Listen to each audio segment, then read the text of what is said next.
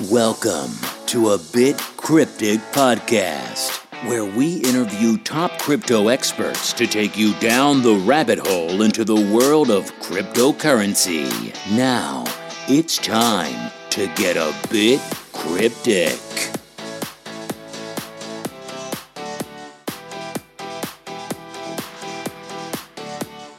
Hey everyone, it's Dung, host of A Bit Cryptic.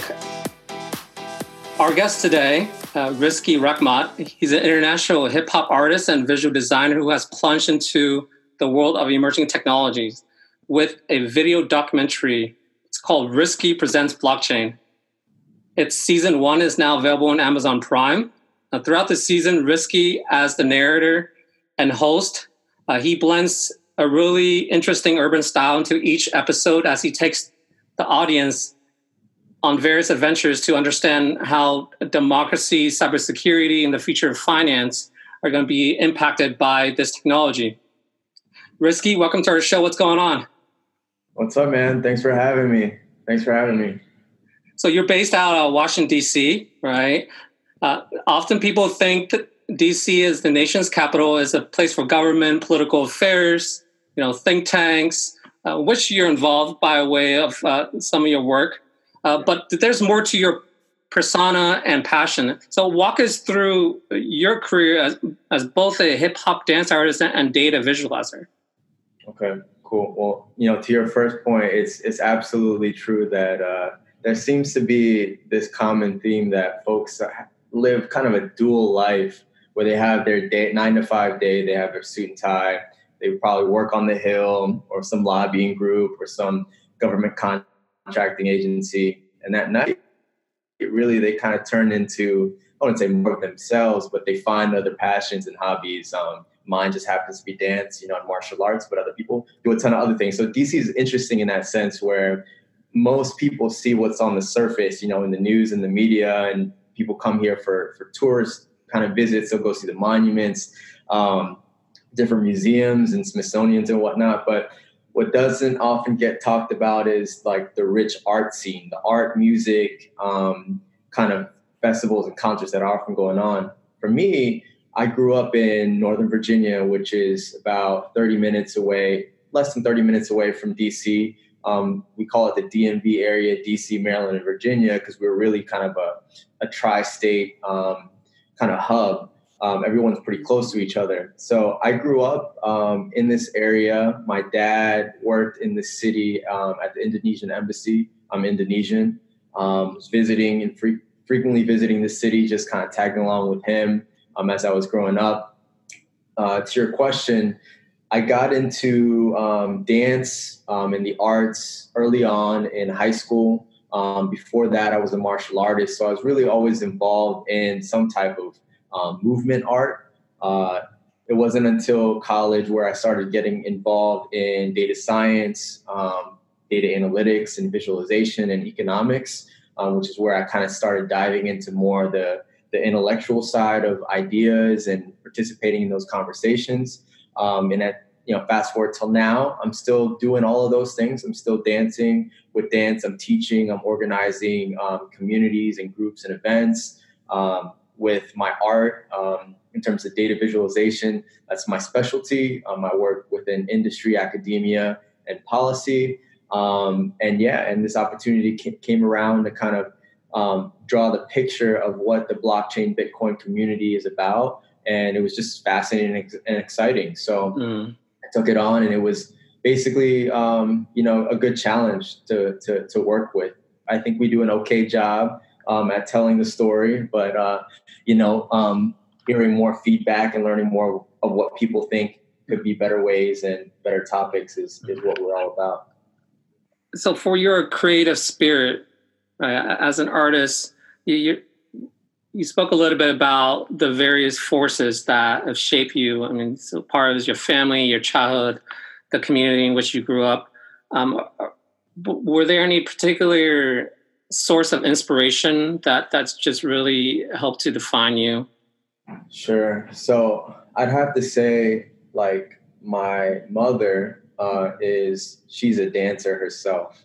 And I've always watched her choreograph, teach, and do shows as a kid. And if, for those of you who don't know, in Indonesian dance culture, it's very, there's a lot of characters, there's a lot of masks, a lot of costuming. They tell like a ton of different stories that are related to different homelands and islands in Indonesia. One of my early experiences that kind of influenced the way I thought about storytelling was watching what's called the Wayang Master. It's a puppet master. Okay, so it's like the shadow puppets where they basically would have basically like a white cloth, a candle or some light, and then they'd have shadow puppets telling stories. What intrigued me and what I come to understand later in my life is that a lot of the stories they were telling were things that communities had trouble talking about, things that were taboo, things that were, either brought up a little bit of tension. Or so I started to realize that these quote unquote artists or these Wayang masters were doing so much more for their communities outside of just playfully telling stories, right? They were really opening up opportunities for conversation. They were really like creating dialogue for something that was hard to talk about. So keeping that kind of through line into my work now, the way that I approach data visualization or say, hosting a show on blockchain is the same. It's like, how do we find ways so that people can connect with ideas that might not be so easy to explain? Technically speaking, there's a lot of jargon and a lot of like complex concepts involved, but how do we simplify it? How do we get to the core of it and communicate that in an appealing way? So I would say my early experience is one, watching my mom, and then just seeing the wide variety of Indonesian art forms. There's so much involved in one of these productions. It's like the music, the costume, the lighting, and all of those things are when I'm looking at like a chart or a piece of data visualization, I'm looking at the layout, the colors, the formatting, the shapes, the visual metaphors. It's like in a similar way packaged, So those experiences, I would have to attribute a lot of the inspiration to my mom. Wow, that's fascinating, because in emerging technologies, everything is nascent and unfolding in real time, and so in a space like blockchain technology, we find it to be constructive and useful and relatable if we use metaphors and we tell in historical parallels and reach back into like forces and things that people and society and humans have been doing for centuries, but it's just evolved over time, like exploring the various dimensions of money and how it's been used as a social mechanism, a social tool to help people, make trades and be able to exchange value, and so it's quite fascinating that we're borrowing the knowledge and the skills in one area, and then we are taking that to a different area and helping really to elevate the conversation. Yeah, absolutely. And you hit the nail on the head with the concept of value in general and what money is, right? It's a medium of exchange. People kind of sometimes demonize money, right? But it's like money helps facilitate and lubricate like transactions, like exchanges. Like if we didn't have money, I'd be trading like my charts for your, professional podcast services or what have you, right? Yeah. So this idea of explaining value is such an intriguing thing because value in and of itself, it's subjective. I mean, in the market, it's the price. It's price and quantity. So like supply and demand at work, right? So like I might be willing to pay $5 for a latte, while you might only be willing to pay 50 cents. Our preferences and tastes differ. The role of the communicator or the artist is to help ascribe meaning and to help people share their perspective on what meaning is within certain applications. And with Bitcoin and blockchain, I mean, one of the biggest things is, what is this quote unquote digital gold? Like, what is that? I mean, how is that different from gold? Is meaning still the same, or is value still the same? Is it preserved? Is it not preserved? Perception is such a huge thing with this whole explaining of what Bitcoin is, and even to people who are involved. Like, so anyways, yeah, I agree with you 100%. So what then drove you to start making this documentary? So walk us back to the beginning. Like, what was the motivation there? So honestly, it was Calvin Tran, who's the film director and producer. He has been overly nerdy and involved in Bitcoin since its heyday, since the beginning. And at the time, he himself was, I believe, in high school. And he just, he basically pitched it to me and said, look, like, I want to create this documentary. It's about Bitcoin. Do you know anything about it? I said, well, I know a couple things. I know kind of the basics and where it's going, where it's come from. But he's like, that's great. But Riz, I want you to tell the story of Bitcoin and blockchain through your lens. Because we have a lot of white papers and research and papers that are discussing and determining like what technical pieces of it and how it makes it work. But we don't have great ways to communicate it. So we want to apply something that is seemingly, someone from a community that's seemingly detached, right? So like a hip hop, urban street culture lens, and applying it onto observing what Bitcoin is. Or, first it was a project on Bitcoin, but then we realized that blockchain is the thing that drives, is not only the thing that drives Bitcoin, but it is a much more fascinating topic, because when you speak about blockchain technology, you can apply it across various spectrums, and that's where we wanted to take it. But Calvin, I would say, is the impetus behind all of this. I was just really kind of the vehicle, But you don't have a background in entertainment, film production, right? No, if anything, I am a very pseudo rookie noob at like editing in Adobe Premiere and stuff like this. Very, very just like DIY. But I do not have editing or even host experience. So, which is why might have sounded awkward here and there. Or it's the first time I had to like really memorize lines and figure that out. I've always had an interest in it. I took like theater class and stuff like this, but never where I'd never been, in a position where I had to be a host. So it was a very new experience for me. And okay, so for someone who's just doing the hosting and a film production for the same time, and you're the narrator, like what is the process you have to go through? I mean, do you feel pressure getting the scripts right? And what was the collaboration process like with Calvin?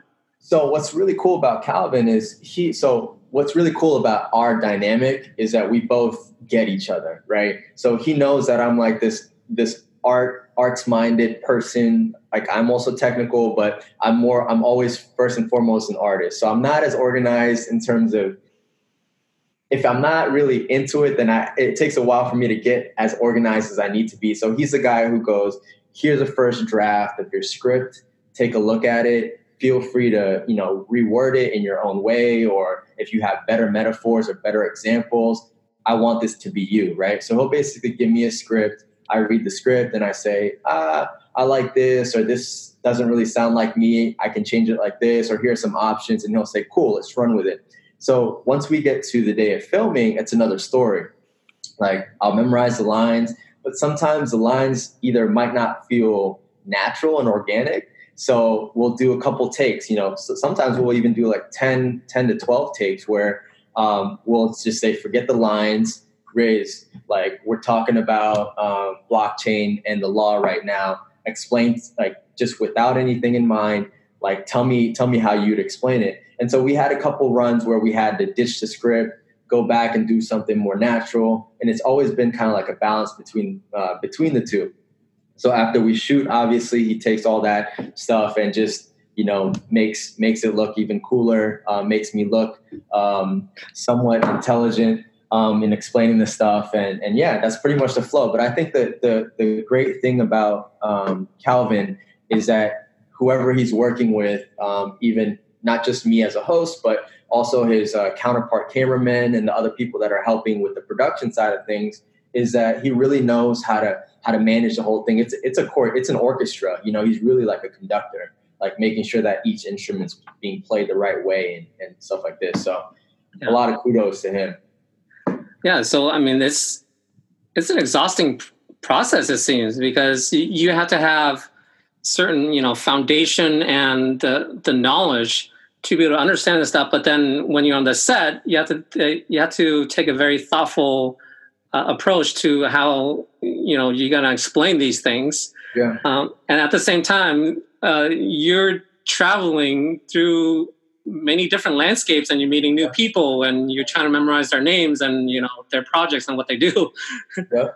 And not to name some people, but, sometimes it doesn't work out. Some of the people we interviewed are very, very high profile, very in demand people. They have busy schedules, basically. Yeah. Some people that we originally wanted, didn't end up working. We even scheduled the time and, even travel to the locations that they are. And sometimes it just doesn't end up working, and you just kind of have to take the bullet, but not naming names, but, it's a thing. So Right. Doing a documentary where you involve other people is always going to be a risk involved. So, Right. Yeah. So to give people a taste of, what they could experience here with the show is I actually watched the first full episode, which is available complimentary for people, so they can be able to get a preview of what the whole season would be like. So this is available on YouTube, right? The first episode. First episode is available on YouTube, and I believe it's also available on Vimeo. Okay. Yeah. So the reason why I said it can be exhausting, because after watching this first episode, it's quite amazing, because you are in Missoula, Montana. It's a city in West Montana, right? And this is in the dead of winter, and I imagine the driving conditions got to be dangerous, and there's rugged mountains, and you're visiting this gigantic Bitcoin mining data center. I mean, first of all, how did you even get there? How did you find the place? Calvin did a lot of the back end work of basically finding Hyperblock is the company that has the data warehouse out there, communicating with them in terms of logistics. Once we got out there, it was maybe mid-January, so it was in the dead center of winter. Definitely snowing. It wasn't that bad, but we were driving in the snow. Missoula is not, if you're not from there, you're driving around mountains and stuff like that. So it's not Los Angeles. it's not Los Angeles or DC. There's not a lot of traffic, but there is a lot of wilderness and animals. But yeah, to your point, it does require a lot of logistics, and Missoula was an interesting place because this mining warehouse was really just out in the middle of nowhere. And when you think about it, right, you wanna have an efficient, low resource cost operation, especially for Bitcoin mining, and the place like Missoula is a good place for that. If you watch the first episode, you'll learn that company, Hyperblock, had to do a lot in terms of creating an infrastructure that helped actually run the facility. So they had to work with an electric company to upgrade their system, because the amount of electricity that was required to do a lot of the mining was just far exceeding the amount of electricity that town was using. So they had to upgrade that system. They also had to deal with a lot of the communities. Like, a lot of the fans were creating a vibration or a frequency that the human ear can hear. So a lot of the neighbors were saying, hey, it's a bit too loud. So they changed up their fans. They designed new models and basically decreased that decibel of a frequency to one that was tolerable. So they're constantly working with the people within their community to accommodate, this new thing that's coming into town, and a lot of different kind of complaints that come to the town halls. Specifically, one of the ones that was very funny and interesting is that some of the people who don't understand what mining is, right? They think that they're actually mining like physical gold, and that there would be excess waste that's going to be dumped into rivers, right? So literally at some of these town halls, it's really more of an educational piece where they go in and they really have to help people understand that, guys, like, we are not digging anything up in the ground physically. This is a digital operation. Here's what we're doing. So it's just fascinating to meet people who are actually in the trenches, kind of that are part of the ecosystem, that aren't just, clicking, purchasing, and buying. Some of us do. It's people who are making the thing work. So what is the role of a Bitcoin data mining center? I mean, in my mind, the Bitcoin network allows anyone to send and receive Bitcoin cryptocurrency, digital cash, without going through a central authority like a bank or government. And but someone has to be able to validate the transactions and facilitate these transactions on the network, and to make sure that it flows through in a valid and a legitimate fashion. And the role of mining is to help validate those transactions and to verify them. Is that what the role of this center does? I mean, does it help people understand, what is the role of a facility like this? It sounds very industrial. Yeah, I know. I think you hit on a lot of it. I think, so the CEO of Hyperblock, Sean Walsh, does a very good job in explaining this. He said that the mining operation is Bitcoin blockchain security. Like, it is what makes this whole thing secure. Without mining, we don't have things that are verifying, authenticating. We don't find the unique hash. So really, miners, obviously they're not digging anything up, but what they're providing is an infrastructure that is secure, that allows us to determine who's who owns what, and what's true. But without mining, I think the security of the system kind of wouldn't operate in the way that it does. So Sean Walsh explains this in the first season, and he's much more eloquent about it. So I highly recommend you guys take a look at it. Right.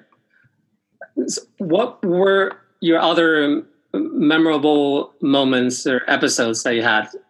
This first one, I think, is just a great preview of what people could see. But other than the Missoula trip, what other episode do you think would be worth checking out? All of them good, man. I think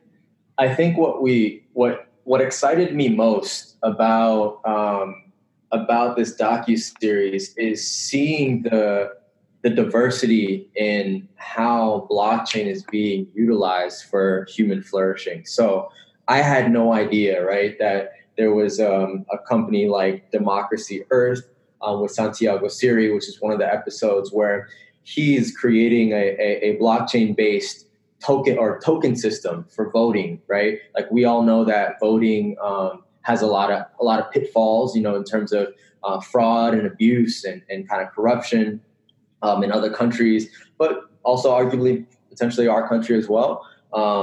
But the token system, has it so that people can put their money where their mouth is, vote on a variety and a number of things within their communities and within their areas that maybe aren't just electing a politician, but voting on, like, fixing a pothole, right? Or identifying certain public access systems that need a little bit of more work. So you're really taking voting from the ballot to like an everyday thing where you can actually start voting on a lot of important issues outside of just voting for a person to be in office that then you're relying on to kind of operate as your agent to make all those changes. Mm-hmm. You're bringing that power, decentralizing it back putting it back into the hands of people.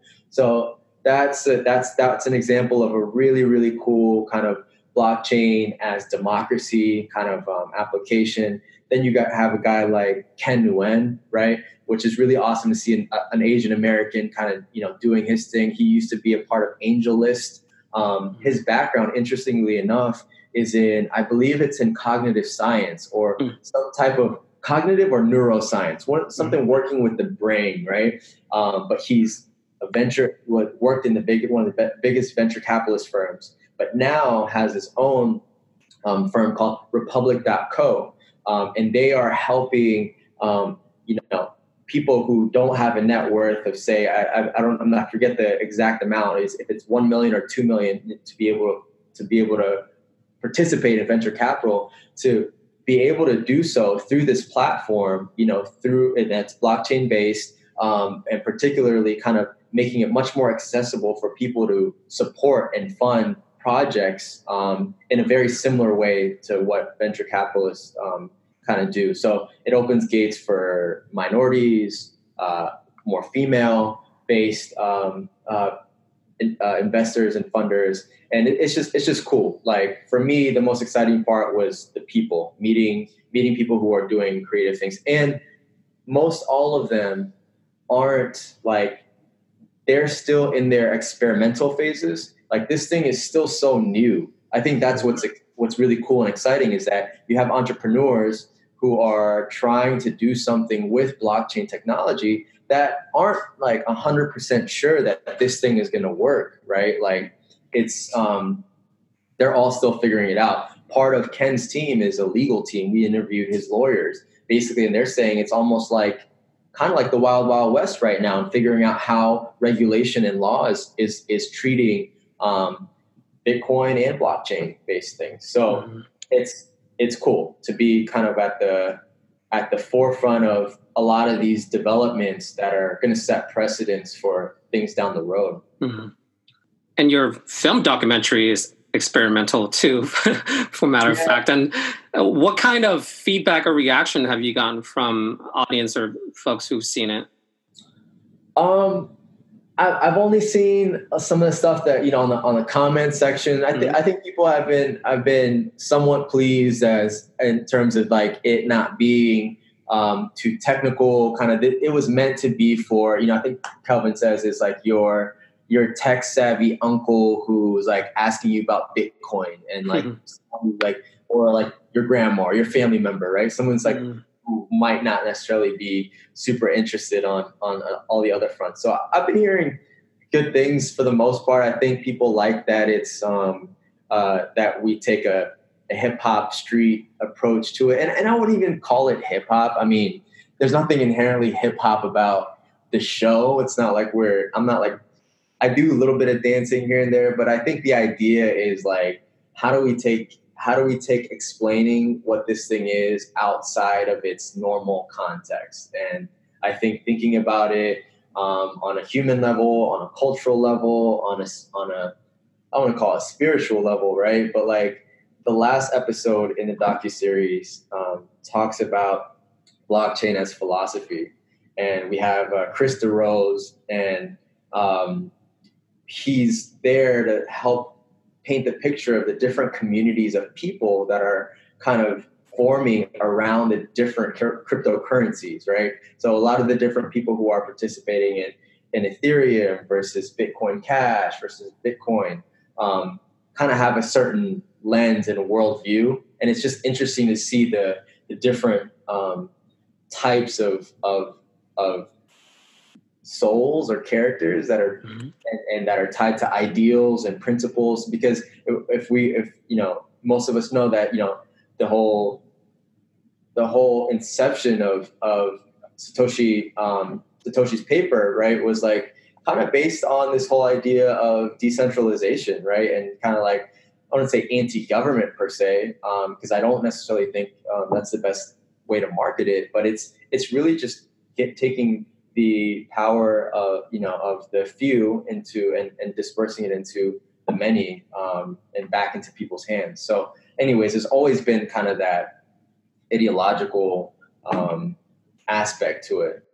Through meeting a lot of the people, doing your film production, a lot of ideas were going through your mind, and it helps you kind of crystallize a lot of things that you've been thinking about anyways.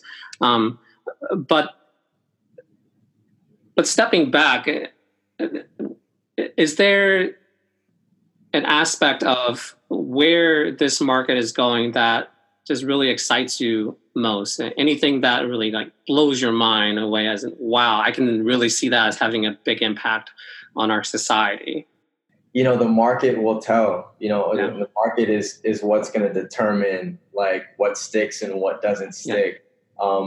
I do know that I think it's still, I think blockchain in general is still undervalued in terms of like what people think it's somewhat just maybe a fad or kind of a trend, or that it's going to be replaced with, it's just kind of a sexy thing like AI and machine learning, blockchain.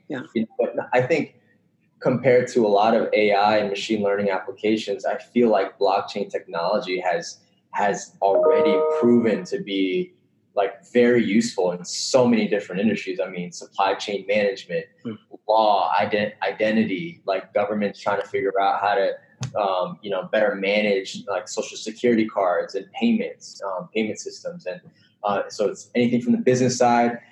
My thing that I'm interested and intrigued about is just how it will eventually flow into normal day life, and how we'll be able to experience it on a day-to-day in a more tangible, in a more tangible way. A lot of the back end stuff is happening, right? But I don't see the UI UX of it, the front client facing side, as exciting yet. Like there's not a lot of designers and creatives trying to figure out ways to visualize, for instance, the blockchain. Like, how do you visualize the blockchain? Like, is it, if you take a company like Magic Leap out in Florida, they're doing AR and VR work. A lot of that work is focused on creating games and movies where you can put on a goggle.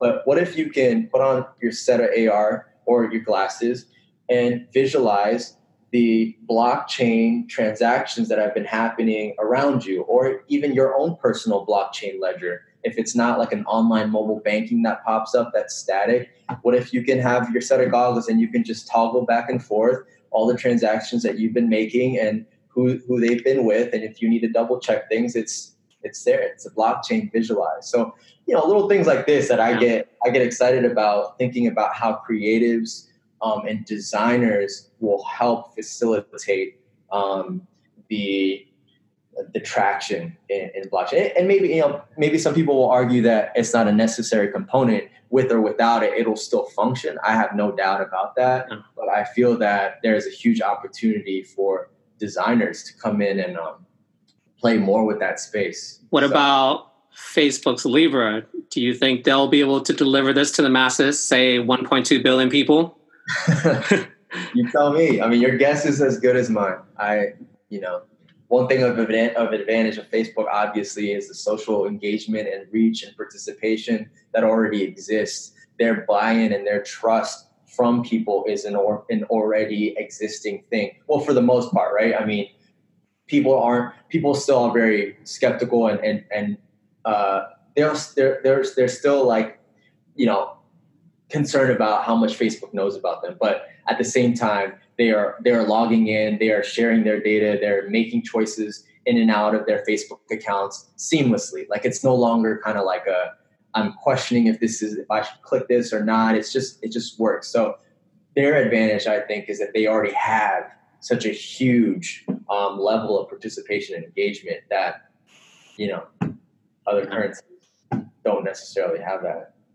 Certainly, they're capturing the attention of headlines, and everybody in the market is really kind of speculating, how it's going to play out. But there's definitely a lot of question marks still, and whether it's going to be able to see the light of day with how regulators are going to treat them. So how can folks get in touch with your team, you, Calvin, and, about the film production? How can people watch it? Like, where can they get access to this documentary?